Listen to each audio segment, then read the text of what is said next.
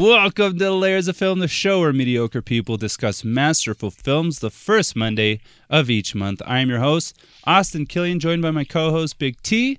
Big T, happy 3rd of July. We recorded this a little early. Happy 3rd of July. Yeah. Sweet. Anything, I mean, we just talked, but anything exciting happen in your life? You're going to be so proud of me. Oh. But I started, and I'm almost actually finished with Haunting of Hill House. Oh, finally. Jeez. I told you about this like 2 years ago.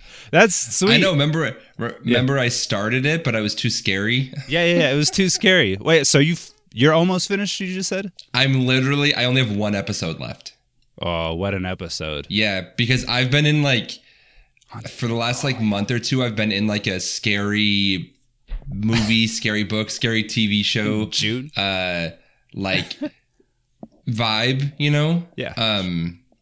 So I have been watching it. And you know what's kind of funny? I don't know if it's because I don't know, but I don't feel like it's that scary.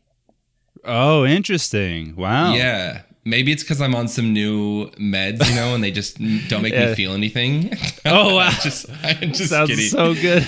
But I don't feel like there are definitely some jump scares and scary moments, but I don't remember being as scared as I was when I first watched it, Interesting. Yeah, maybe. When did you first watch it? During the spooky months? Maybe. It might have been in October. I don't know. Maybe there's that. There's already you're in the mindset of oh, I'm supposed to be scared, and then also your meds, and you don't feel anything anymore.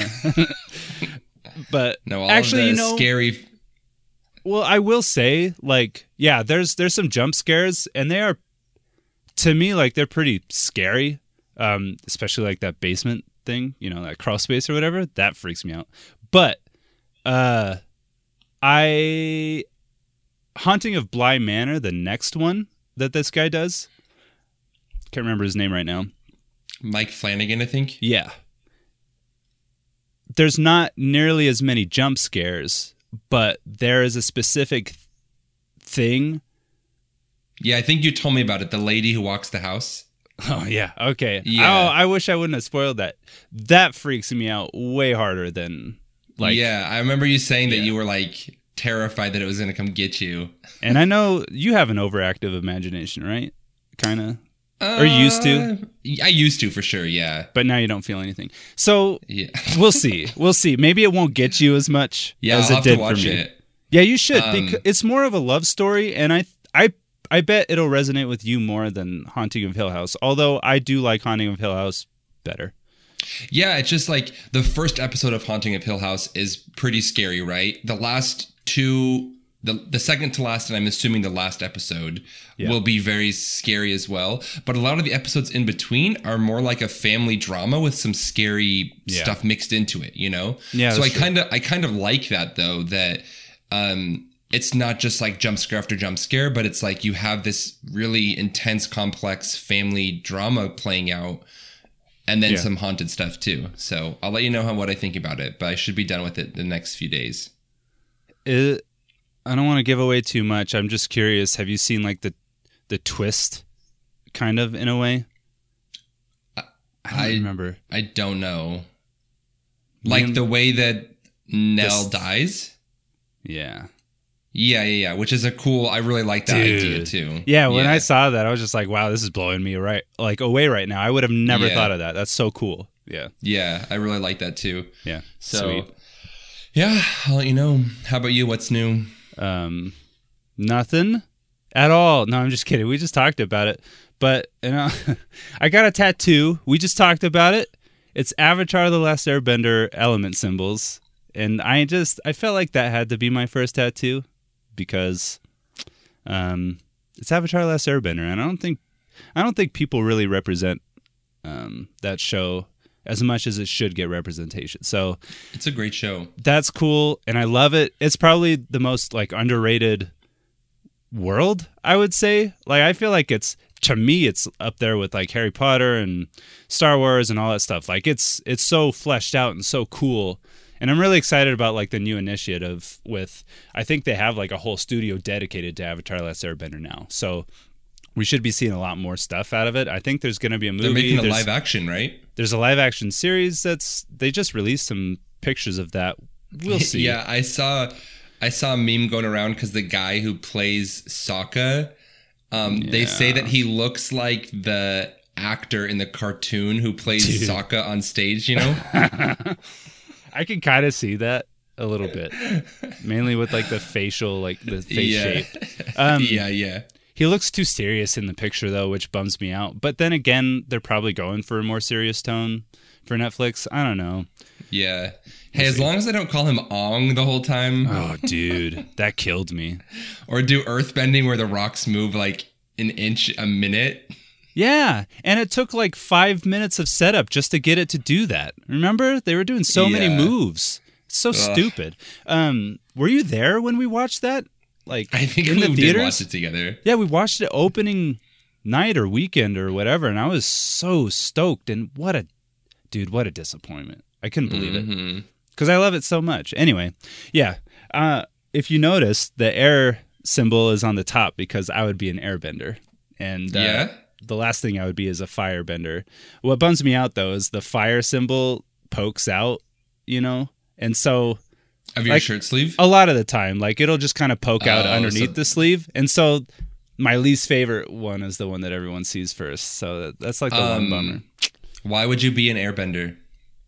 I think it's most accurate to my personality because I'm really non-confrontational. I feel like that's airbending to a T. They really try to avoid it. And obviously Aang has a problem with earthbending.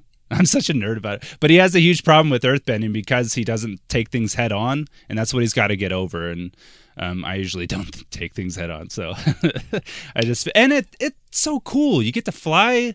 I don't know. I just really loved the movement and the flow of it a lot better than all the rest. But that's true. That's pretty cool. Speaking of TV shows, have you watched any of the new Black Mirror? Oh, shoot. I totally forgot that came out. Have you? Is it all right? My wife and I watched the first episode, which I really liked the first episode. I thought it was really good. Cool. Yeah. Is that I what heard the second episode? Is that with the girl from Schitt's Creek or... Yeah, Annie Murphy, I think is her name. And you like that episode? Yeah, I like that episode. Cool. Yeah, it has a good ending. I like the ending to it. All right, cool. But I heard the second episode is very I don't know if dark is the right word, but like not as fun. Not that the first episode is that fun, but sure. They're not supposed to. We've just been watching some of like the top rated episodes of Black Mirror, so we just kind of have been watching them a little bit out of order. Gotcha. So yeah, sick. I'm surprised you haven't watched Black Mirror yet. I feel like you're obsessed with it. Man, I'll tell you what, work has been ramping up. It's just like deadline after deadline, I swear. And then on top of that, the work that I'm trying to get done has been stalled so many times because they're like changing the structure of everything on the back end. And so every day is met with me trying to log in and do my work, and it won't let me log in, and then me just messaging like, hey, like, what's going on? Like, and then just That's waiting. So annoying. Yeah, it's killing me. And it's like annoying on one level. It doesn't piss me off. It will piss me off, however, if I get blamed for not getting as much done as I should have. Yeah, it's not your fault, right? Which we'll see what happens. I feel like I'm going to have to defend myself just a tad, which is annoying, but we'll see what happens. Gonna have to fight some people. It's a startup. There's growing pains for sure, but it's all right. I mean, overall, it's good. That's good. Yeah. Also, during this conversation, I'm very tired. I took my kids and their mom to the airport at like 4. Or no, sorry, I got up at 5. And the fire alarm kept going off for no reason. I fell asleep at like 1 to begin with. And then the fire alarm went off a few times, and I checked the whole house and nothing was going on. I ended up turning down the air conditioning, or like turning up like the AC so that it would be cooler just in case if for some reason it's like, it's too hot in this house. And it did go off after I finally did that. So That's really annoying. I really hope that that's not actually. Was it like the smoke detector or the fire alarm? See, that's the one thing. I was kind of hoping it would go off. It only went off like beep, beep. And then it just like stopped. And then about 15 minutes, 20 minutes later, it did that again. And so when it happened the second time, I'm like, oh, I'm going to walk around and see where it's coming from. I didn't get a chance to because like, I don't know. I'm trying to sleep. Anyway, so I got like maybe 3 hours of sleep last night. I'm dead tired. Living on caffeine. Sucks. I feel like there's always something faulty with smoke detectors or fire alarms in the middle of the night. Yeah. Dude, yeah. It's never a convenient time. And it's like, of course, this hasn't happened at all since I moved in. And then, of course, it happens on the night that I have to get up super early and I'm not used to it. I wanted to die, Big T. That's horrible. That's horrible. But it's okay. I got some Mountain Dew in me. You can still see the bags under my eyes, but we're going to power through. Okay? You're pulling them off. Yeah. And speaking of powering through, let's power through housekeeping so we can get to the sweet discussion. Sounds good. My legendary segues. Don't forget to rate and review the show. It helps with discovery, of course. So get on Spotify, get on Apple Podcasts, get on whatever crazy podcast service that you use. Rate us, review us, get us discovered. You guys are doing a great job so far. Stats go up every month, it seems like, and it's just super exciting. So thank you. Don't forget you can write into the show. layersofilmpod@gmail.com is the email to be part of the discussion. Who knows? Maybe one day work won't be so crazy and I'll get like a website up for us. That would be dope. A live tour? No. What? No. It'll be international. Yeah, we'll put our tour dates on there. It'll be international to visit all of our... Oh, dude, that would be sick. I would love to do live shows. Are you serious? If you haven't seen the film that we're about to cover, of course, it is The Hateful Eight. Be aware that we're going to be diving right into spoilers. And so make sure you watch it if you haven't, or maybe you don't care. If you are going to watch it, check out the IMDb parental guide so that you know what you can or cannot handle. We kind of talked about that last episode a little bit. Big T gave me the go-ahead to keep doing the episode, so whatever. Hey, Big T, are you ready for your sweet segment called... Holly, would you rather? Hollywood, you rather? You ready? Yeah. Okay. Here we go. Okay. Let's power through this. Holly, would you rather Yeah. see someone get hanged right in front of you or see a classmate get hit by a bus? My classmate get hit by a bus? Hold on. Does that mean Girls? That is Mean Girls. I knew it. I had to dig a little deep. I haven't seen that movie forever. You know what? Just because it's so comedic when it happens in Mean Girls, I'm going to say the bus. What would you do? Yeah. I would say the bus because you'd probably get out of school. Yeah, and it's a better chance that they won't die. That's true. The hanging, I feel like, is pretty explicit. Yeah, for sure. Okay, Holly, would you rather drink poison and vomit your guts out, or have to dig through a pile of dirty needles to find a key to escape a pit? Oh, I don't. Is that Saw or something? I don't know what that Saw. is. I've never seen it, but that sounded like I haven't either, but I feel like it's the most classic Saw trap out there. Like everyone always talks about it.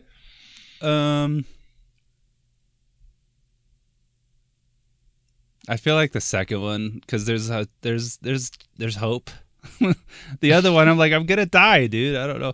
Although maybe again for a comedic effect because it's kind of funny in the movie when it happens. I'll go with the poison. Yeah, I just feel like needles would be horrible. That would be horrible. And then you'd like contract some disease and I don't know. So yeah, no fun either way. No. Okay, last one. Okay. Holly, would you rather have your nuts shot off instantly or have to saw through your own arm with a pocket knife?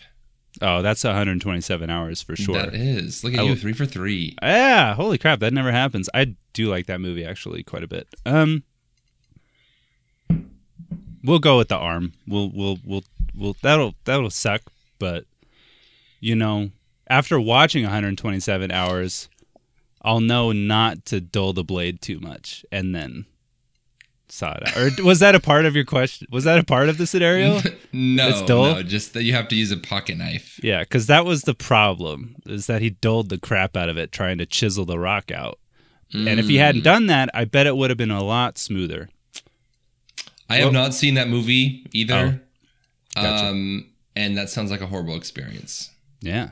Real life, for those that don't know. Aaron Ralston, I think. That actually happened.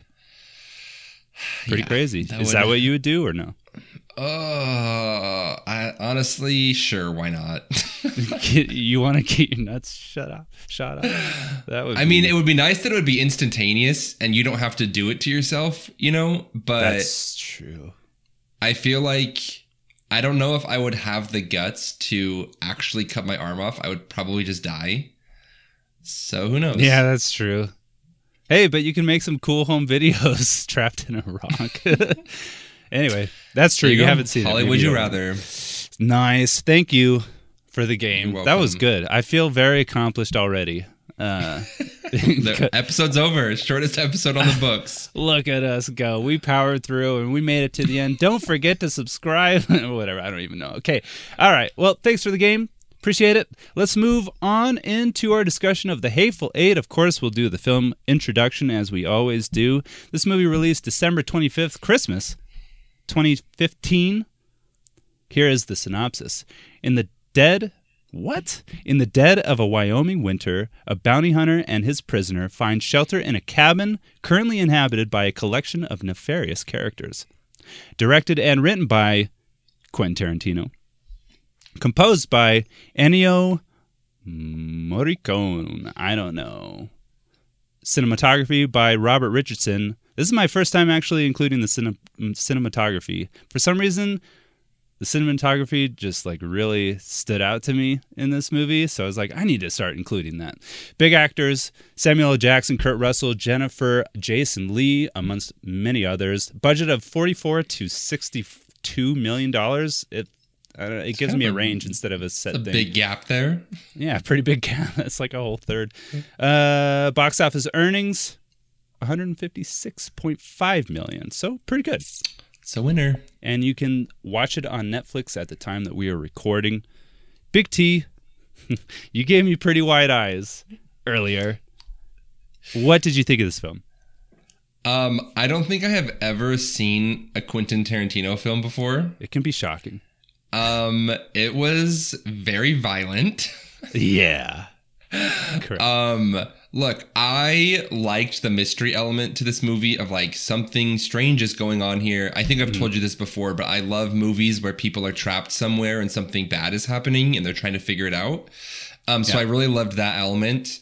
I would say overall this movie is not my type of movie, but I can appreciate the cinematography and like the storytelling and the characters. It was a little too gory for me. It was like, there were parts where I was like, oh my goodness. Okay. We just saw his entire head get exploded. That was sick.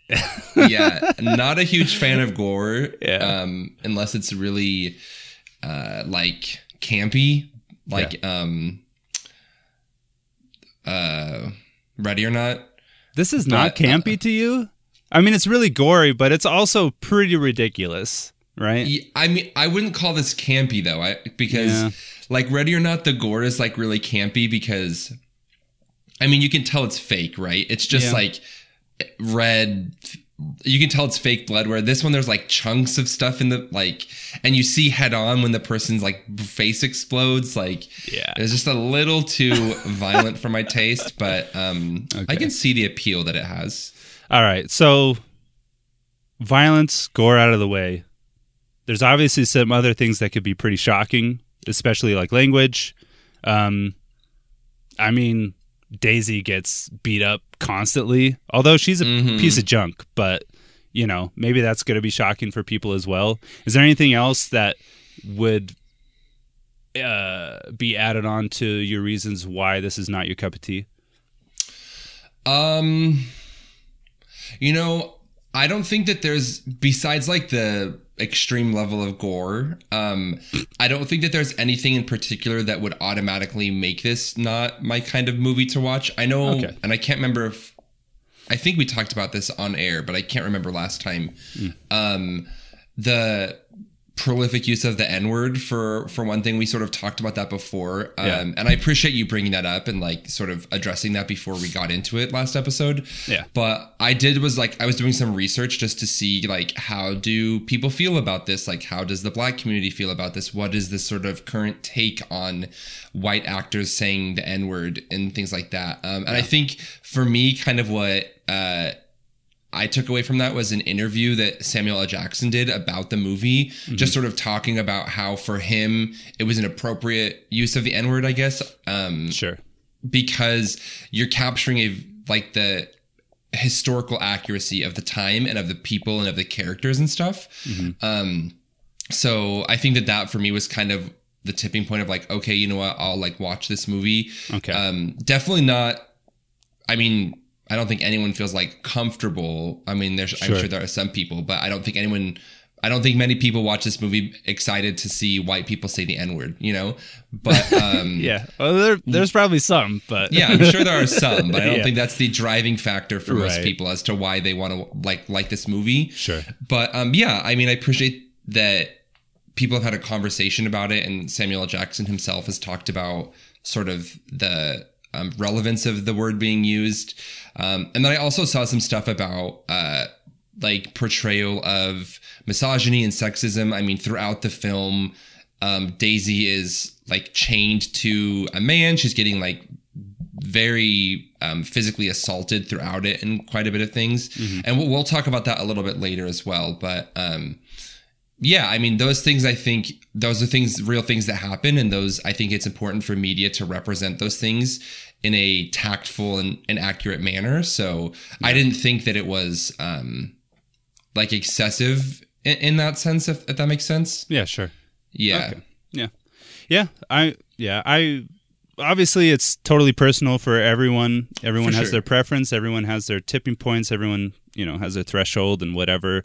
Whether or not there should be a threshold, that's up for discussion, obviously. For me, like what you were discovering and what you were saying, it kind of goes back to the context, and that's kind of what we talked about last time. In the context, like the language makes sense. In the context of John Ruth, right? The bounty hunter, Kurt Russell's character, him completely mistreating Daisy. Well, that just speaks to specifically John Ruth, which I think Quentin Tarantino does a pretty good job. If that bothers you, which obviously it's supposed to make you uncomfortable because he really lays into her a lot of the time. Yeah, for sure. And I mean, she gets, obviously spoilers right from the gate. Her brother's head's splattered all over her face. So like, that's really terrifying, but it's not like every single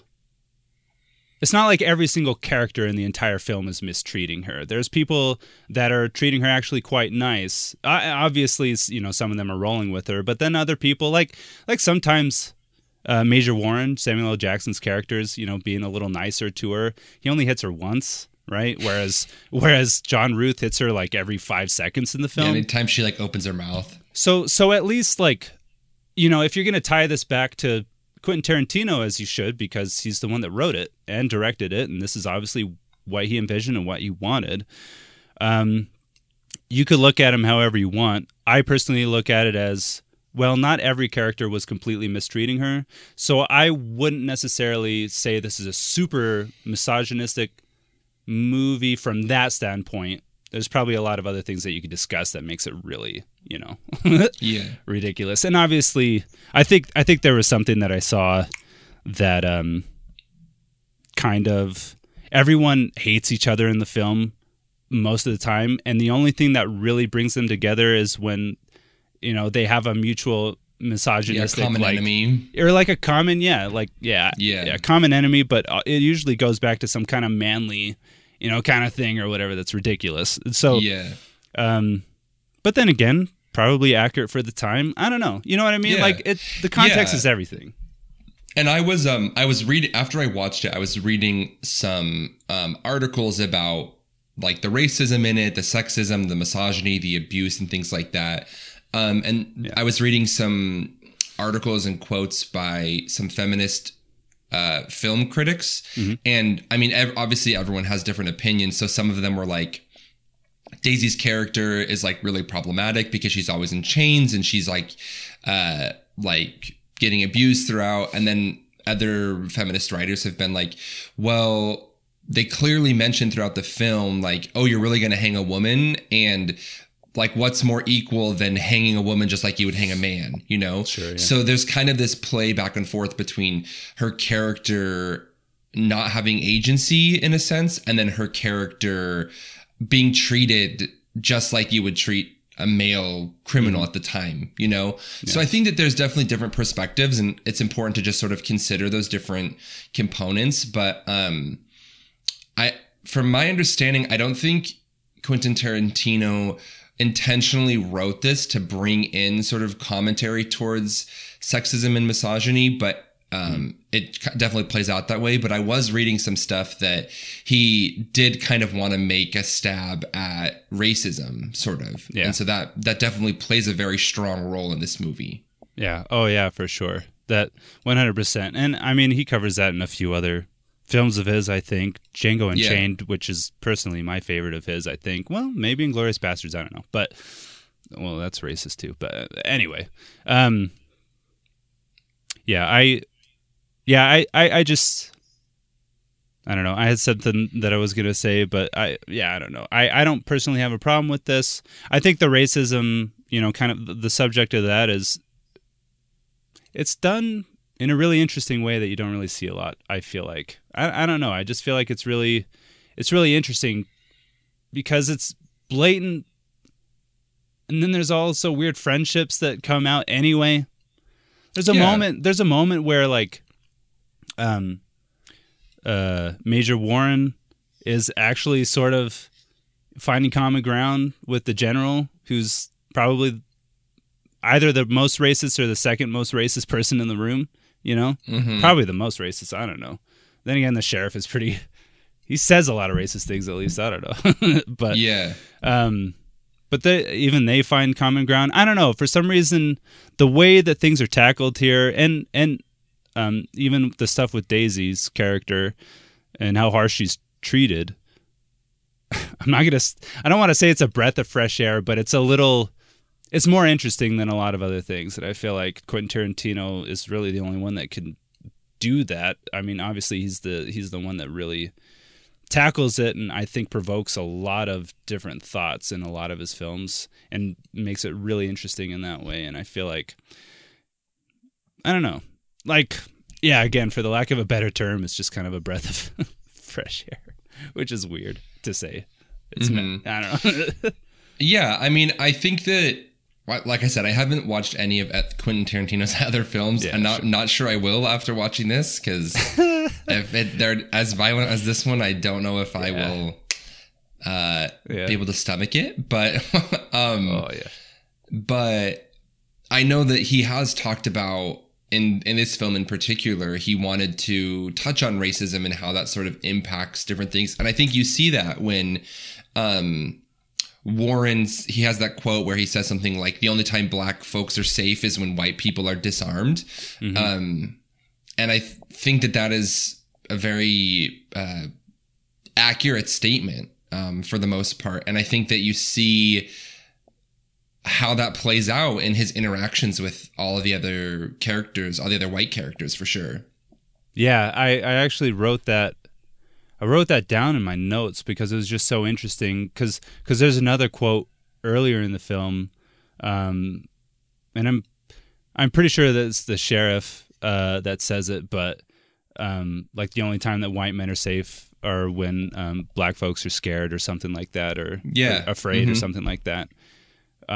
Which is just, it's very, it's messed up, and it's very interesting to see that the difference in opinion. Two different worldviews. Yeah, exactly. Yeah. So, two different worldviews that are very present in current society as well. You know, that's not just some hyperbole of people, but that is quite literally how many white people think, you know? Yeah. And I actually saw too that in 2015, Quentin Tarantino went to a Black Lives Matter protest, and he talked about something along the lines of like, murder is murder, and when I see it, I need to stand up against it, or something like that. And the police officers wanted to boycott the film because they were so upset that he would make the claim that a cop murdered a black person, you know? But I think that it's even honestly more relevant. I think nowadays, you know, I don't want to get too far into the weeds in this because as two white people, I don't think that we have a lot of leeway to talk about it. But like, I think it's even more prevalent nowadays. We've seen through social media and all these things, like state violence against black communities. And I think that Quentin Tarantino, he obviously doesn't capture all of that, but he does capture a very unique segment of that violence that happens through systems towards black people and through individuals towards black people as well. Yeah, it's I mean, you talking about that, it's so interesting because I remember when like maybe this movie came out. I can't remember the interviews. It was either for this movie or Django, because in both films the N-word is used quite a lot, and a lot of the questions that I think Samuel L. Jackson would get asked is like, "Is Quentin Tarantino racist?" And then he'd be like, "I don't believe that Quentin Tarantino's or Quentin or whatever he called him is racist for a second." Like, yeah. Like the use of the N-words is, you know, all throughout a lot of his scripts and stuff like, or not a lot of his script, but some of his scripts. And it's harsh and it's hard and it's supposed to make you feel uncomfortable. But at the same time, like Samuel L. Jackson is in most of his films, and what Samuel said in the interview or some of the interviews is that pretty much every time, like you look at my character, he's the smartest one in the room. Like every time. Mm-hmm. Yeah. And so Quentin, like if he was full blown racist, he would probably, you know, make Samuel L. Jackson's character not like the smartest person in the room, or not, or maybe that's not intentional or whatever. But maybe Quentin makes it a point to make sure he's the smartest person in the room. I don't know. And when you watch this film, for sure, like Major Warren he's got to be the smartest person, and he's actually kind of running the show the whole time. Yeah, the whole time. He's the Even first one when that his starts. Get shot off. He's the first one to question things. He's the first one to take charge. He outsmarts the general, kills him, all this stuff, and makes sure that he doesn't get in trouble. I mean, he probably dies in the end, but you know, he's still the last. And you know what? Completely off the point. Just something when I finished watching the film, I never thought of this the first time I watched. The only other time that I watched this, the sheriff is actually really smart too. Like his instincts are actually really spot on. He sounds like an idiot and he acts like an idiot, and the way he talks is really idiotic a lot of the time. But he's the only one that calls Major Warren on his bluff about the Lincoln letter. You know, the Abraham Lincoln letter. He's the only one like, no. He doesn't have that. I know his reputation. No way he has a letter from. No way that the president of the United States corresponded with this guy who was semi, you know, like traitorous or whatever. Yeah. Killed a bunch of Union soldiers or whatever. Yeah. So yeah. And then obviously his instinct was spot on about who poisoned, you know, the coffee, and I don't know. He's actually a really spot on character, but that's completely besides the point. But then again, I don't think that we need to make the entire discussion about, you know, racism and all that stuff. But yeah, I mean, I think that you kind of said it at the beginning of like everyone's comfort level with these themes and the dialogue and the characters is going to be different. But I think, at least for me, reading the interviews with Samuel Jackson and kind of the larger conversation, like these things aren't being done explicitly maliciously, right? That they are historically accurate and portraying characters in a certain way, you know? So yeah. I mean, for me, like I said, the main issue that I had was like the sheer level of violence. Like there are certain camera angles where like this person's about to have their head blown off, Yeah. So I was like, I think I'm gonna just look away a little for a little bit. So did your wife watch it with you or no? She did not. No. Oh, what a bummer. It'd be funny to see what she thought of it too. Yeah, dude.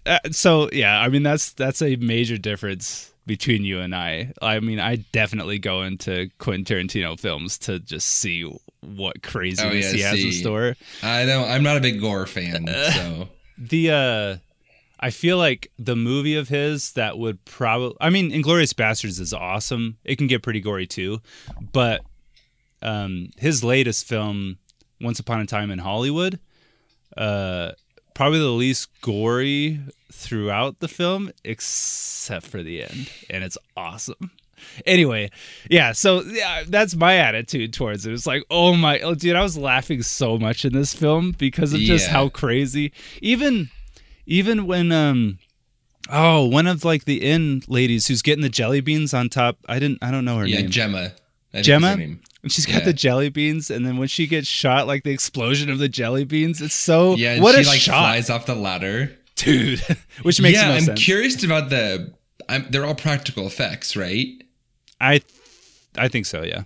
Like I would just be curious to see the science behind the practical effects because, I mean, are all of his movies typically like that detailed when it comes to like the chunks of brain you see fly out of the head and stuff? Yeah, see, yep, it's the detail that gets me.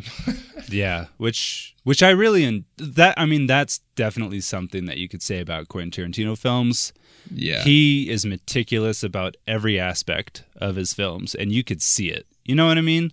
Yeah, I wonder how much like blood, or if they use like sheep guts or whatever, like how much they go through. Yeah. Oh. Also, imagine your job is to just like procure animal intestines for Hollywood violence. Oh yeah.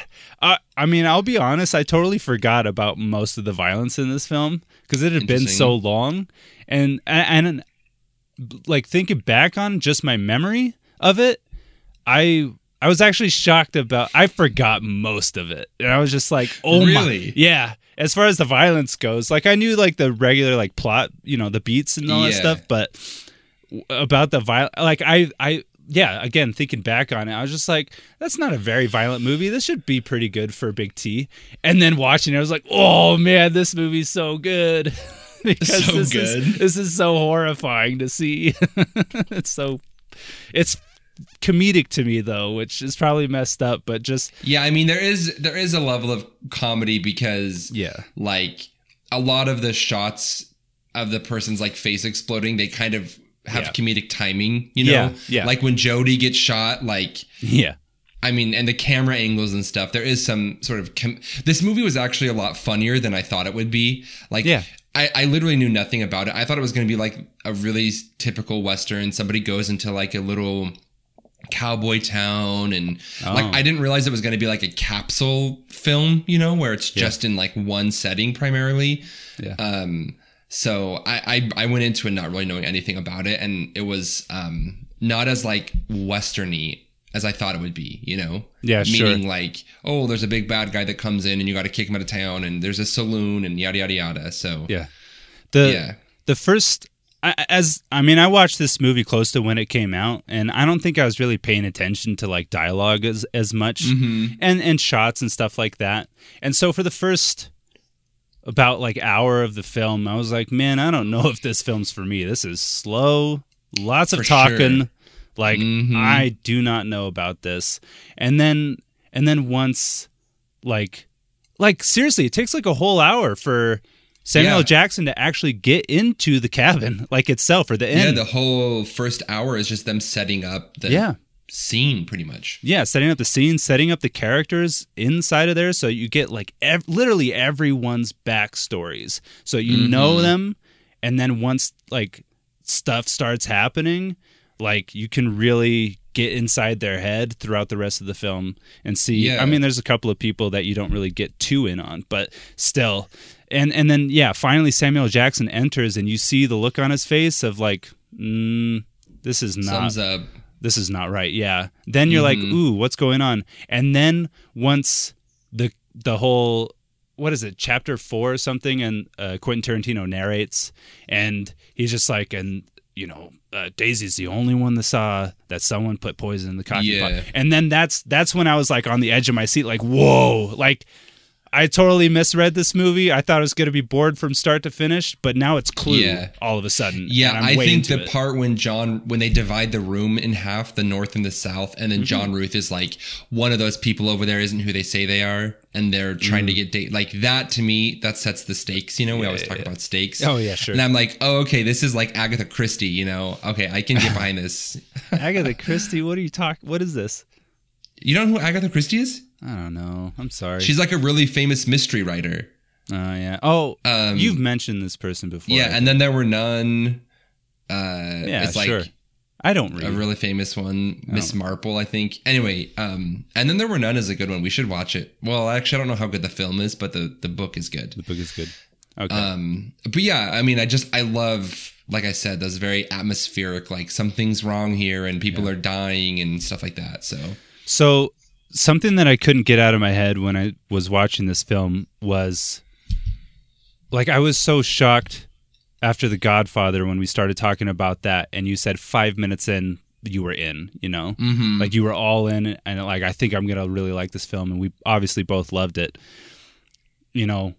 This movie is not The Godfather for sure. Yeah. I personally think it's really good. Especially if you can ignore the gore, I guess. If you have a hard time with gore and you can ignore it, like I think it's really good. I think at times it's self-indulgent for sure.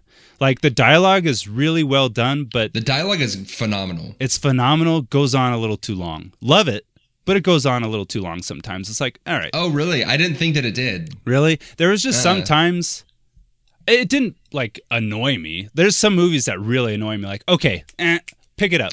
Okay. But so I thought you meant like the actual dialogue. I feel like there are scenes that are too long. It's like, okay, let's like I understand the point here. Let's get through this. It feels like it drags out. Yeah. Okay. I agree with you. And it's kind of cool because it is somewhat refreshing. Like you get good dialogue in some movies, and then Quentin Tarantino films, especially this one, is like, ooh, like the level of detail in every word that everyone says is like you're reading it from a book. Where, that's what a lot of people have said. Yeah, it's because you have to get really descriptive in a book, right? Yeah. And so it's like, man, we can see everything, but we're also getting like this crazy descriptive dialogue from each character as well. But it does go on for like, okay, let's keep, or no, not it again, it didn't really annoy me, but it's just like, this could have been maybe 20 minutes shorter, probably. Yeah, I think that there are definitely scenes where like, where the scene is going, but then it kind of drags on a little too long. Like that for me is kind of the point where it's like, okay, you set the scene, you've set expectations, and then you just take a little bit too long to like enact the actual expectation, know? So I felt too like a lot of, don't get me wrong, like I said, I love the cinematography. A lot of the establishing shots are really, really long too. Like we had like a 1.5-minute pan of the Wyoming snowstorm, and I'm like, okay, this could have been 20 seconds, Yeah, for sure. Or like when they go to set up the lines to the outhouse and stuff, it's like, I don't need to see them stake every single pole. I get what's going on. Yeah. No, that's true. I totally get that. Yeah. Yeah, but I will say it does give it a very like atmospheric feeling. Like you watch those establishing shots and they're an hour and a half long, or not an hour and a half, like 1.5 minutes long. But the shot combined with the music, especially, you were like in the mood of the film. They definitely set you up really, really well for like what to expect and what to sort of like how to be feeling, So I get why they did it, but I agree with you. It was like, okay, this is a little too long. Yeah, that's the thing that I go back and forth on with that kind of long feeling. Like there's times where I've like made songs like on the guitar or recorded or whatever, just like making up a song on a guitar, and I start playing and I do something and I'm like, ooh, this sounds good, but I think there's one tweak that I could do to it and it'll sound better. And then I make that tweak and I'm like, dang, the feeling isn't there anymore. Like, and then I go back to the way it was, and I'm like, I feel like there's something inefficient or insufficient, I don't know, about this, but at the same time, it's just not the same unless I do it this way. So I guess I'll just carry on doing it this way. And I feel like that same kind of feeling applies to this movie, at least for me, where it's like, I feel like there's a tweak that I could make, but at the same time, if I make that tweak, this movie would not be nearly as good. So yeah, it all serves a purpose, I think, for the most part. I mean, it definitely captures whatever Quentin Tarantino. It gets me excited when I see writer-director, combo. Like, you do both, because it's like, oh, cool. Like, we are going to see exactly what you wanted. A singular vision. Yeah, which is nice. On a completely different side note, Venom? The movie? The movie, or the character? Yeah. The movie. So I think it's had this, I can't remember the writer's name, but she's written all the Venom movies. And they've pretty much sucked, in my opinion. She's writing and directing the third one. She didn't direct the other two. And so, again, a complete side note, but just talking about writing and directing at the same time. Yeah. This is going to be the ultimate test. If this movie sucks, she's not very good. It's just there's no excuses. Yeah, exactly. Like, the excuses are gone. You got to do exactly what you wanted to. Well, I guess the production might, put in a ton of notes, but at the same time, like, you should pretty much be able to capture your vision. And if it's not good, I just don't think I like your vision whatsoever. But time's the charm, right? I'm not holding my breath. Anyway, dude, yeah. Anyway, the shots, I definitely want to, again, like, I've never included the cinematographer before in the. I think this is an appropriate film to include the cinematographer on. It's so good. I mean, there's a few notes. I wish I would have organized it better, but there's a few notes where it's just like, whoa, this shot. Like, one that I'm thinking of right now is when Major Warren is explaining to the general what he did to his son and all that jazz, and then he walks over to the bar, and there's like this light with dust particles just going throughout the light, and he's framed just perfectly, and it's like, oh, what like, there's just so many shots. There's like the wide shot of them riding away from the storm, and it's just like, what a, like, you just don't, and combined with the music. Ooh. Yeah, the music and the cinematography just makes it like spot on.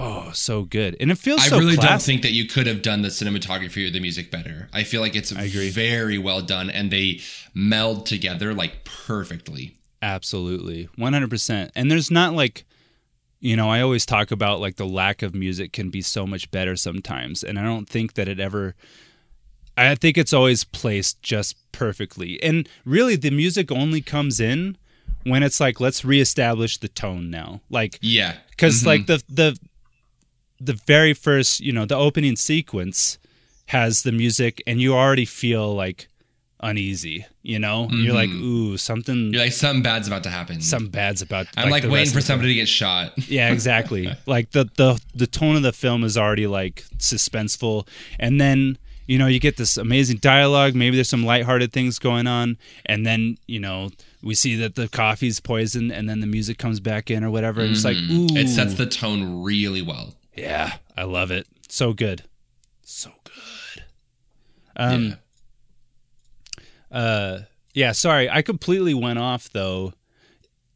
It didn't take you 5 minutes to say, oh, I think actually, I don't think at any point you said, I think I'm really going to like this film, I would say if there was a point, it was when John Ruth says, like, somebody here isn't who they say they are. Because I'm like, ooh, here we go. This is my niche genre. But I will say, minus like the establishing shots that I think are too long, again, I think that you're kind of hooked from the very beginning, even though there is like a lot of dialogue when they're in the stagecoach and stuff. I think even when they get to the haberdashery, and you can kind of see that Warren's like, something's wrong. Then you're like, oh, okay, here we go. You know? So I just think that even though there's not a lot of action in the first hour, the music really sets the tone of like, we're building up to something. Yeah, definitely. It's funny because it's like the first hour is all character development. Mm-hmm. And then the second hour is like all mystery. And then the third hour is like action. It's / mystery, but like, ooh, stuff's happening. Violence. Yeah, just violence pretty much the whole time. But I mean, minus like the second hour has the general dying. Yeah. But what did you think of that earlier in the day flashback of when the members of the gang, you know, show up in the first place? Like, was that a weird departure of the tone, or was it kind of cool to see like the setup of when the gang members actually got there and killed everyone and, you know, got everything set up? Yeah, I think it does a great job of building tension for the third act. Yeah. I think that you get to the end of that flashback and you're like, shit's about to get real. Because right before that, Warren got his nuts shot off, right? Yeah. Yeah. And then it shows Jody in the basement and then it does a flashback. So I feel like it does a really good job of setting you up for like, okay, Warren was in charge this whole time. And I actually really like that Warren gets hurt, because usually in a lot of like mystery or detective stories, like Sherlock or what's his face, the other guy, I'm blanking on his name right now, but they kind of are like, they know everything. They never get hurt. It's like maybe their friend or family is in danger, but they never are. And I like that you have the Sherlock character, Warren, and he gets shot, you know, and you're like, oh, he might not make it. You know, I really like that he's not immune to all of the chaos going on around him. Yeah. That, I remember that really catching me off guard. Like, no way. Like, he's been so in charge and he's going to die or something. Exactly. That leads me to like my one, there's probably other plot holes, but that's the one that I caught where I'm like, were you just out of bullets, Jody? Or why didn't you just keep shooting? You know what I mean? He shot his nuts once and then that was it. Yeah, I kind of wondered the same thing too, because there's Chris is like talking the whole time, and I'm like, you should be able to shoot them, you know? So I don't really know. I don't know. Yeah. That's like the one plot hole. I mean, the only thing that I could think of is he already used his bullets before, except for the one. He's like, oh shoot. Like he had two guns though. Yeah, that's a good point. Yeah. I mean, maybe they go off to somewhere that the basement doesn't extend to, so he can't reach them. What is that? Oh yeah, I wrote this down. I love the quote. Well, you better shit another pistol out your ass. It's so good. And he throws up. He's like, "Told ya." Yeah, dude, that was so. I thought that was so funny. I think one of my favorite parts of dialogue is when Warren shoots Daisy and she's like, Jesus Christ. And then he's like, oh, you believe in Jesus now, do you? Well, you're about to go meet him. Oh, actually, that reminds me of like one of the first shots that we get, and it pans on it for a very long time. Maybe that's what you were talking about earlier. I can't remember. Mm-hmm. But the Jesus statue? Yeah, the Jesus statue. You think that was any kind of foreshadowing whatsoever? I mean, everybody dies.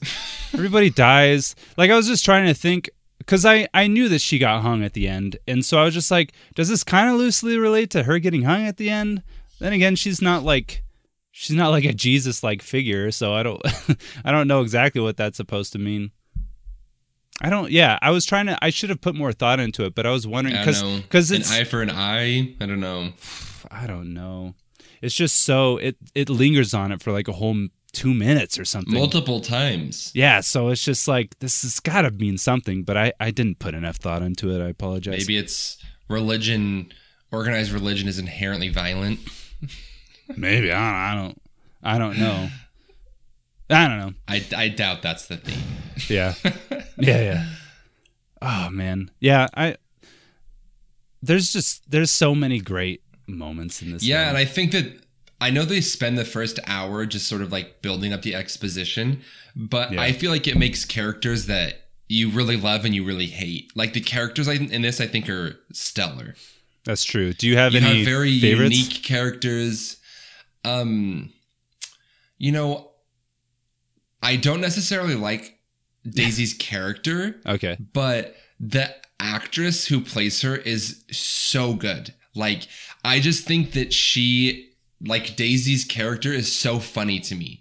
Because she's like always doing weird stuff, when John Ruth is giving that whole speech about I'm taking her to Red Rock to hang, and she's like making the like motion of her hanging or whatever, or she's talking to Chris and they say something and she like kind of sputters and she's like, duh, of course, or whatever. Like, I just think her character is really entertaining. Yeah, I agree. It's a little, it almost has like an 80s over the top feel to it, where it's like, okay. It feels kind of very sitcom-y. Yeah, exactly. Her character. Yeah. And then you have some of the slower characters. Yeah, it's funny. I think the same way about the sheriff a little bit too. He's a little over the top. His acting could be a little. He's goofy. Yeah. He's super goofy, and I'm not sure if I'm completely sold on his acting, but it's okay. Like he's like a Disney Channel dad if you were to just like tweak up the racism real hardcore. He does like the head wobbles like over and over again. And it's just like, okay. I don't think that's really how many people talk, but that's all right. I do love the line. Maybe I'm paraphrasing. I don't remember. When the hangman catches you, you hang. I love that. I don't know why. I just think it's so simple, but at the same time, maybe it's the way it's delivered. I don't know. It just gets me every time. I don't know. Were there any moments during the film that you were like, trying to figure stuff out? Like, ooh, I want like who's a part of the, who's a part of the gang or whatever. I think when Warren has them all up against the wall and he's kind of trying to deduce like who did what, Yeah. I think part of me was like, oh yeah, who is involved in this? What's going on? I mean, I didn't see the Jody being in the basement, so yeah, that's true. That kind of comes out quite a bit, surprisingly. Which I think is kind of ingenious because that's definitely a moment where you're supposed to like really, let's follow his deductions. Let's remember that what's-his-face Bob was at the piano the whole time. So there's no way that he poisoned the coffee. He's probably still in on it because he doesn't seem to know a lot about Minnie and what's-his-face, Sweet Dave. But so he's a part of it, or you have a really strong feeling that he's a part of it, but he didn't poison the coffee, so you're trying to figure out who poisoned the coffee and all that stuff. And I was sort of 50-50, if I remember right. Actually, even this time, I kind of forgot if Mowbray, whatever, the English guy. Oswaldo. I kind of he seems really sketchy, but at the same time, maybe he's just really charismatic. I don't know. But also a little sketchy. Was there any point where you were like, probably right from the beginning, you're like, no, that guy's. Yeah, when he pulled out the business cards, I was like, there's no way this guy's the hangman. Yeah. Like, he's way too, eager to try to prove he's the hangman to actually be the hangman. He had a lot to say about it, though, didn't he? Yeah, he did. He had a lot to say about it, like the philosophical, like, kind of stuff, which was funny to me. Yeah. So I kind of talked about who my favorite characters are, but did you have a favorite character or favorite scene? Well, I love Major Warren for sure. Yeah, for sure. I love he's probably my top because the delivery. I mean, it's Samuel L. Jackson. Honestly, Samuel L. Jackson a lot of the time is not my favorite actor. I think he's okay. Yeah. But with Quentin Tarantino, he's always riveting. I don't know why. Yeah, he shines. So good. I do like Oswaldo Mowbray a lot. He's kind of quirky. He's ridiculous. It's pretty funny. Kind of John Ruth a little bit. I don't know, but not so much. Yeah. Jody, no, not really. But Channing Tatum. It's probably Channing Tatum's best performance ever. Okay, Jody showed up, and I was like, that looks like Channing Tatum. And then you get a closer look. I'm like, what the hell? That is Channing Tatum. That is Channing Tatum. And he's in it for so little. Yeah, super little. Which I don't remember. I probably wasn't paying attention to the opening credits that much. It does say it upon the second watch through. It does say that Channing Tatum's in it. But for some reason, he was famous though at this point, right? Yeah. Well, yeah. Like he was semi-famous, but well, yeah. No, yeah. Like he's probably the most famous actor after Samuel L. Jackson in this movie. Maybe Kurt Russell. He's maybe fallen a little bit, but he's still really famous, I think. Like I think more people now, our age, would recognize Channing Tatum before they recognized Kurt Russell, though. Yeah, probably. You know? Tim Roth. He's not really a main character in it, you know? No, so which is awesome. I saw him show up and I was like, oh, I did not realize Channing Tatum was in this movie. I know, yeah.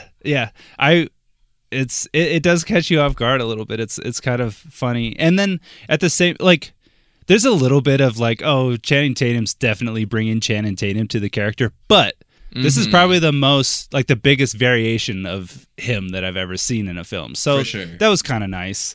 He actually, have you seen Bullet Train? Mm-mm. He's got a weird cameo in that one too. Yeah. You should watch it. Well, I'm trying to think of violence and gore now, but it's a fun movie though. I bet you'd have fun with it. Yeah. But yeah, I guess that's sort of a spoiler. There's some fun stuff though. Anyway. Yeah. I kind of mentioned this earlier, but one thing I didn't realize about this movie was that it would be pretty funny at times. I mean, outside of like what some people would consider comedic use of gore, which I just found an excessive use of gore, but some of the dialogue and some of the like actions and comedic timing are really, really good, you know? Yeah. Are Quentin Tarantino's movies like that? They're like kind of have a funny undertone to them? Okay, that's what I thought. It's like a really tasteful, like, wit. Like, I would probably say wit is probably the best, especially in Glorious Bastards.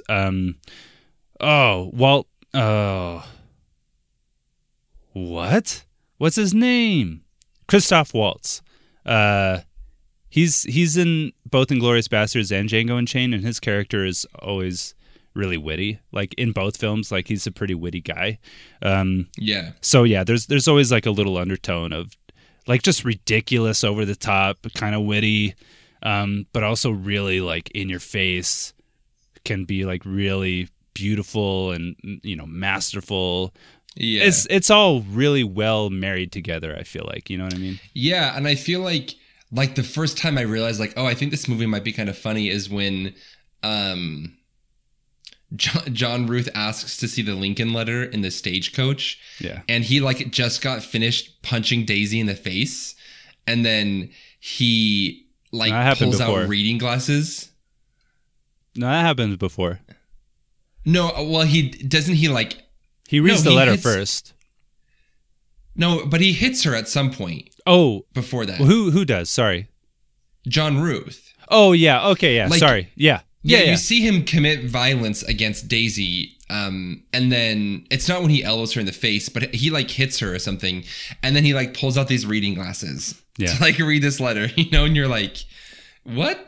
Yeah, I know. He almost looks like Santa Claus a little bit for a second. I don't know if it's just the snow, but the glasses are Santa Claus.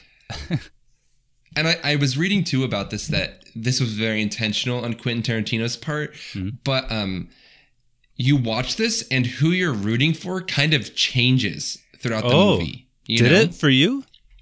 Yeah, like your allegiance to people changes because their allegiances change depending on who their common enemy is. But like the movie started and I didn't like John Ruth. I was like, oh, this guy's really bad. He's kind of annoying. And then you meet all these other people who are way worse than him. And you're like, oh, wait, I kind of like John Ruth. He's kind of this like affable dummy. You know, he's sort of got this twisted sense of justice, but he's kind of a nice guy. And then like you don't like Chris throughout it, but then Chris teams up with Warren and you're like, oh yeah, okay, I'm rooting for them now, you know? Yeah. So you have like, at least for me, there was this shifting sense of allegiance to, usually it's kind of whoever's aligned with Warren at the time, you know? Yeah, sure. But I kind of liked that you're rooting for different people at different times, depending on who they're aligned with. Yeah. What's funny about John Ruth is, there's no in between with him. I feel like he's either really sentimental or like really, nice, or he's just hitting people in the face and mistrusting. Aggressively violent. Yeah, exactly. Which is funny, and a great example of that is when Daisy is singing that song on the guitar, and he's like, "Oh, does that song have another verse to it?" And she's like, "Yeah," and he's like really into it, and he's being really nice and enjoying her presence, and then she obviously works in that he's gonna die or something into the thing, and then what does he do? He hits her. Oh no, he breaks. He might have hit her, the guguitar, but he breaks the guitar. Her. Yeah. And that's it. He's just got two modes. He doesn't have anything in between, which is funny. Oh, sorry. I was just gonna say my allegiance pretty much just stays with Major Warren the whole time. Yeah, I think that's what happens. You stay with Warren, and then depending on who he's aligned with, you're now rooting for that person. Yeah, sure. Man, yeah, because I never really had a problem with John Ruth, and then I guess, at the end when the friendship kind of really happens between Major Warren and the sheriff, I'm like, okay, the sheriff sort of redeeming qualities, I guess, like, which is really funny. And you don't expect it either because he's just stupid and kind of a piece of junk. Yet again, he is the sheriff of a town, so maybe he's not terrible. I don't know, but you're not super into him. He's just kind of an idiot. And then at the end, you're like, yes, team up, killer. Yeah, exactly. And I think too, I'm not saying that this is Quentin Tarantino's purpose of this, but one thing I do kind of like about this weird friendship between Chris and Warren is that Chris, you meet him and he's like blatantly, explicitly racist. He served the Confederate. He's like all about the South, all this different stuff.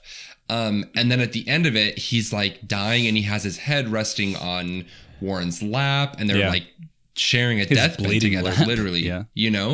And I think it's Brene Brown who maybe it's her or somebody else. She has this quote that says it's hard to hate up close. And I really like that Chris goes into this film probably never really ever talking to a black person in any sort of equal power dynamic ever. All he's ever learned about black people is what he's learned from like the racist Confederate South. Sure. And then he shares this evening, I guess, like snowstorm with Warren, who he's very racist towards throughout the film.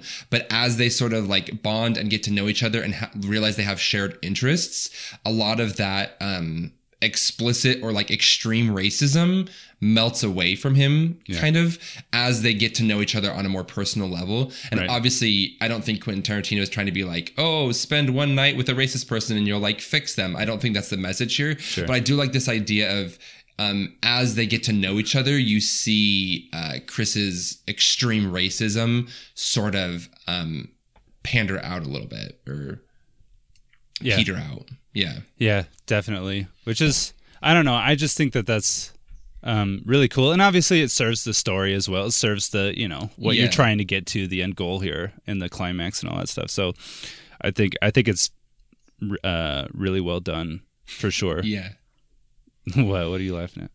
I was just thinking, so I don't like gore. I don't like when there's like chunks of stuff, but I was just thinking of the scene when they drink the poison and they just start like vomiting blood everywhere. Yeah. That's like the one time where I was laughing at the gore because it's just blood. It's so, it's that I would say is campy because it's so much blood. Like there's no way that a human would expel blood like that, Dude. But when he vomits all over Daisy's face and then the rest of the movie, she's just like covered in blood. Yeah. Dude, as the movie progresses, she just looks worse and worse. And by the end, she has like totally like a lot of missing teeth, blood everywhere. Like it's so chunks gross. Of her brother's brain in her hair. She's got a dead arm, a dead body's arm attached to her. Yeah, which is awesome because they work that into the shot at the end when she's hung. Okay, so when I first watched this movie, that hanging scene made me feel so uncomfortable. I was like, whoa, dude, because the music is so intense and they're just laughing at her and they're hanging her and watching her die. And that was probably the first time I ever saw something that jarring, like in a movie at least. Well, in real life too. I don't think I've ever seen it. I don't think I've ever seen anything that jarring. But it's it catches you off guard for sure. How did you feel on your first time? Yeah, I think it's definitely, you're like, whoa, we're here for a long time. And I actually, one of the feminist writers that I was reading about talks about that, like that Quentin Tarantino focuses on her hanging scene for like an uncomfortable amount of time, you know? Yeah. I would definitely say that that's intentional on his part. For sure. He's really trying to make you feel it, I think. And you know what? Like, her face is just dead, you know? Like, she's in shock, which is actually really kind of cool in a way because, like, all throughout the film, she smiles all the time because she knows the people that are in the room. You know, at least, you know, some of the people that are in the room, she knows that they've got a plan and everything's going to be fine, or everything should be fine. They're going to get her out of this situation. She's very cocky a lot of the time. And that's the only time that she's defeated, and you see that on her face, and it's over. You know what I mean? Which is crazy. And it's also really interesting because a lot of the time throughout the film you hear, you know, oh, I'm going to laugh when I watch you die, you know, and you hear that over and over and over and over again. She's really confident. Yeah, exactly. But obviously they're the ones laughing. And even John Root says that at some point, like, I'm going to watch him kick your face in until you die, and I'm going to watch, you know, from over there or something, you know, whatever he says. And so you finally, you get there and they're laughing, but you on the other, maybe there's some people laughing at that, but me on the other end is like, whoa, dang. Yeah, I definitely think it brings in that theme of hate, right? Like, they're literally dying on their bed and they're laughing at this woman being hung in front of them, you know? Yeah. Like, hate is a very strong theme throughout this movie. Mm-hmm. Yeah. But yeah, I mean, yeah, definitely tackling racism, but always at its core, like, hate is definitely, that's the overarching, like... Yeah. Yeah. So who are the Hateful Eight? Is there not 8 of them? I don't know. Because you have Warren, John Ruth, Chris, Daisy. Yeah. Then you have the General, Oswaldo, Joe Gage, Bob? Jody? Do you say Jody? OB. Oh, OB. So that's 9. Yeah, sorry, I'm not going to get away from your question. Yeah. So maybe it's all of them minus OB, because OB is just kind of like a random... Yeah, that's true. He doesn't seem to be racist whatsoever. He doesn't seem to be hateful towards the prisoner whatsoever. He's just chilling, doing his job. He's just chilling, yeah. Probably. Is Minnie in the mix? Because she hates Mexicans.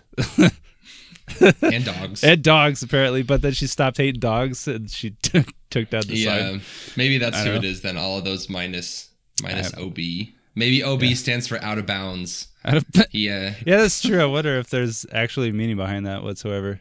Definitely not Six Horse Judy. She's probably the happiest person in the whole film. You know, I was like, you meet her and you're like, this poor lady is going to die. I know. She's so nice. It's so sad because she's definitely flirting with what's his face. Yeah.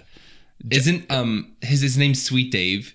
Yeah. Even Sweet Dave is like, they're all so nice. Yeah. Like, Gemma and Minnie are all like, it's obviously serving as like a foil to the rest of the cast, but like, they're all so like happy and nice and flirty and like they're there just have a good time, and then all of these like super nice people die. I know. It's such a bummer. At the same time, it's like, but it makes it comedic when you have all these like shitty people duking it out, you know? Yeah, it's true. They get what's coming to them. I mean, yeah, probably every single one of them. And like, if anyone deserved to die, they all sort of equally deserve to die. I don't know, in a way. I'm also like, do you think they really cleaned up all those blood and guts and brains well enough? Yeah. I feel like Warren would have seen some like brains somewhere. Mm-hmm. Yeah. But I'm trying to think, because Warren sees the jelly bean on the ground, right? The one jelly bean. You remember that? There's like a red jelly bean. And he's just like, and then he looks up. It's so cool. That's what I love. It's so established with his character that he really knows this place, because he knows that Sweet Dave's chair. He looks up at the jars. He probably counts that one's missing, and he's like, "That's weird," And he knows that there's a no hat policy. He knows exactly. I love the whole stew thing. The stew, yeah. That whole explanation. See, that's one of those things where it's like that could have been explained in about 3 sentences, but it's about a 5-minute scene of him talking about stew. But the dialogue is so good that you're still kind of hanging in there for it, Yeah, he delivers it really well. Yeah. Oh, dude, so good. But yeah, I just think it's so cool that just like the level of care with his character and how he really knows. It makes me think of the Batman, which I know you didn't really like, but one of my gripes with it was like the audience didn't really get to solve any puzzles because Batman was just on it every time. And I think the same thing happens here, but it's just delivered so well, and it goes into character like backstory and stuff and development, or not development, but character backstory. I don't know. Is there a difference between character development? Is like, oh, there's an arch with your character, right? I don't know. And then the backstory is obviously just... Yeah, I would say typically the backstory drives the character. Yeah. Right? It sort of explains their motivations or their goals or desires or... Yeah. So they really get into his backstory the most, for sure. Like, it's really established that he knows... He's got really good intuitions. He definitely knows everything there is to know about the haberdashery, whatever it's called. And he definitely knows these characters as well inside out, because he knows exactly what the general's going to do when he places that gun. Do you think that story was true with his son? No. I don't think so either. I think we learn that he's a liar, and he lies to get certain reactions out of white people. Yeah. And he wanted to kill the general, and he needed an excuse to be able to do that, and he knew the general would feed into it. He just kept going because he had so many various different descriptive things going on, and then the last 2 minutes is just him talking about his son sucking his nuts, Yeah. And just laughing too. Yeah. Which is so messed up. But did that catch you off guard? There's so many scenes that catch you off guard in this movie. Was that a little too much? Not that it's too much, but it's just like so over the top. I don't know. Yeah. No, yeah. Which tells me that it's gotta be. Like, that's part of why, to me, it's a lie for sure. But yeah, it is established with the whole letter and Mary Todd and all that stuff. That he's kind of he'll lie to get what he wants for sure.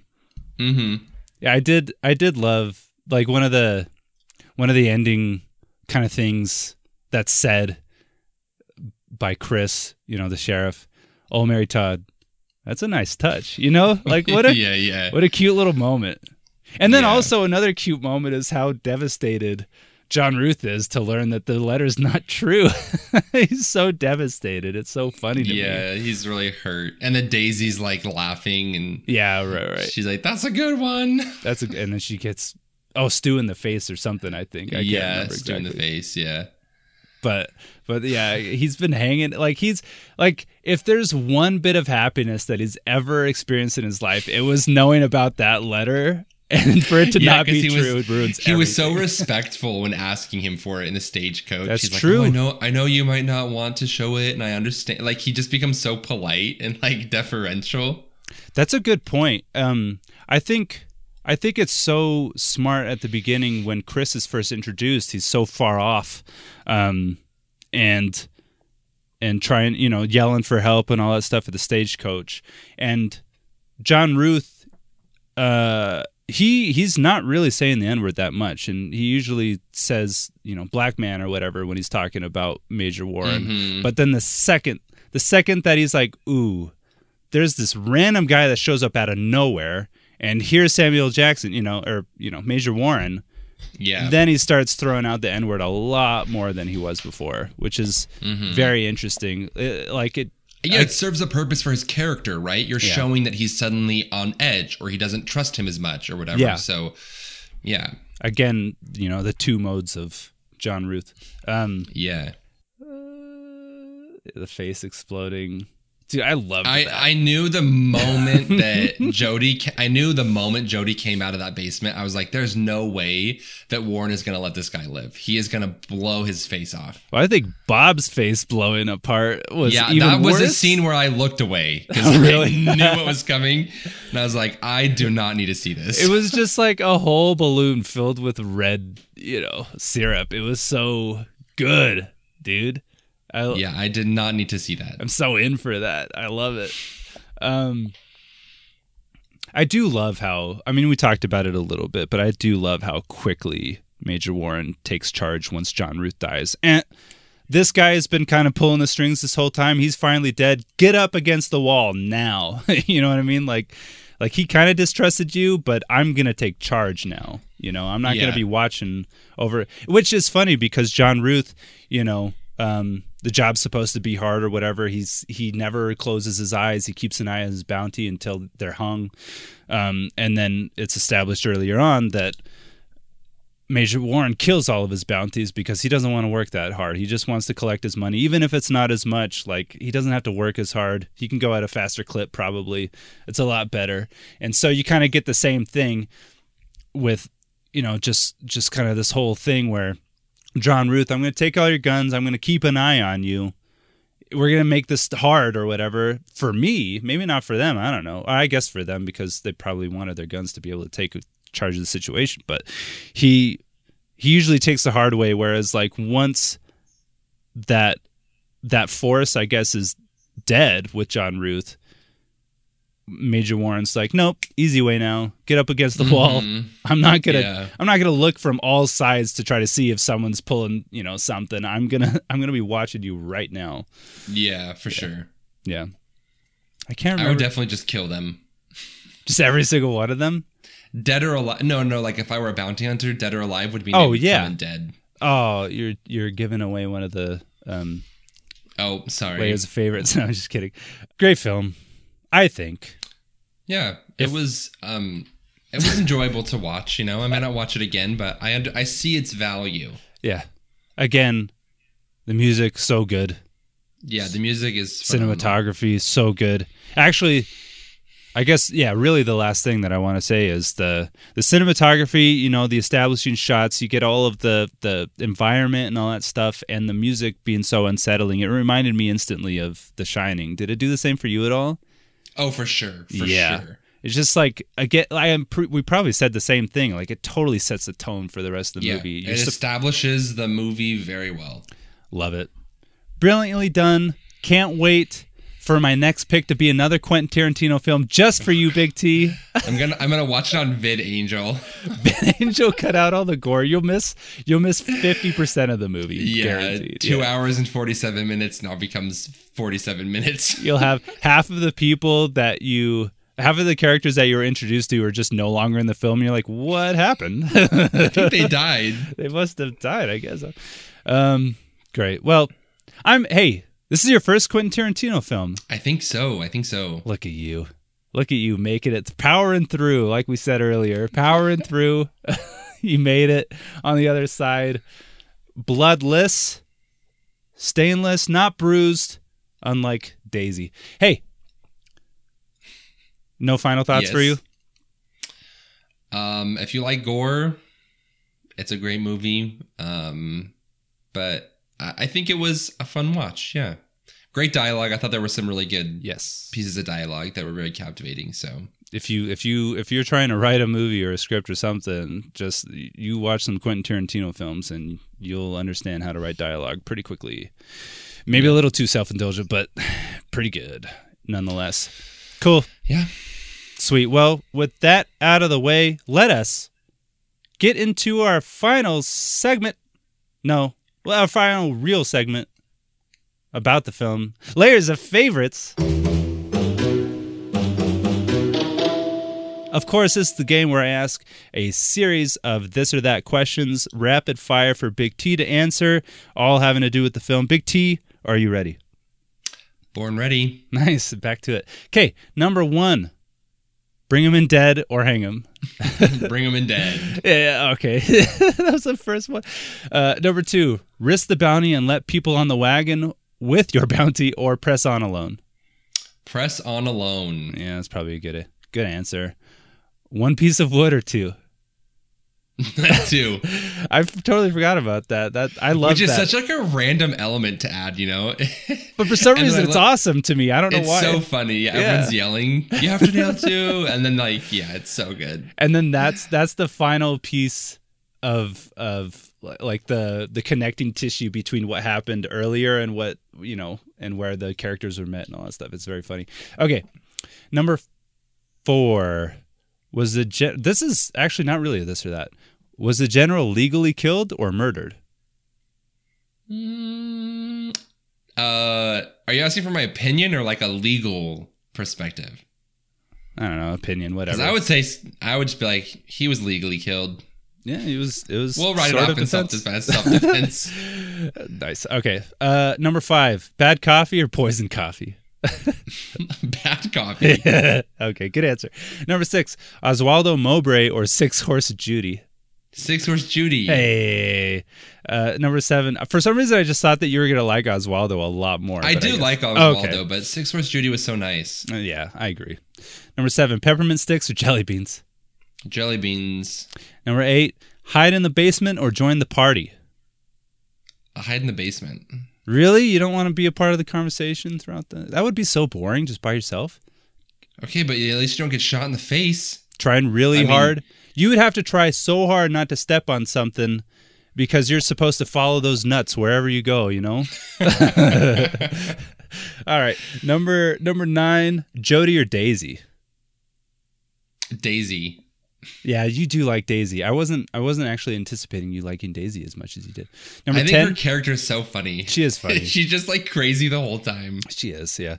Number 10, last one. Take Daisy's deal or hang her? Hang her, 100%. There's no way she was telling the truth. I was going to ask you that and I forgot to, but no, yeah. No. All of them are liars. I don't trust nobody in that room. I agree. Love it. Okay, sweet. Thanks for playing. You're welcome. Where's my cash prize? You get to see me and my mustache. Okay. Woohoo. Take it. With that all done, games, discussion, whatever, Big T, you will be revealing the final film for season 2 of Layers of Film, which is crazy to me, by the way. I know. Look at us. I can't believe it's almost been 2 years. That's wild. But, Big T, what movie are we watching for our final film of season 2? Frozen. Just are you kidding. Serious? Okay. No. We've talked about this movie before.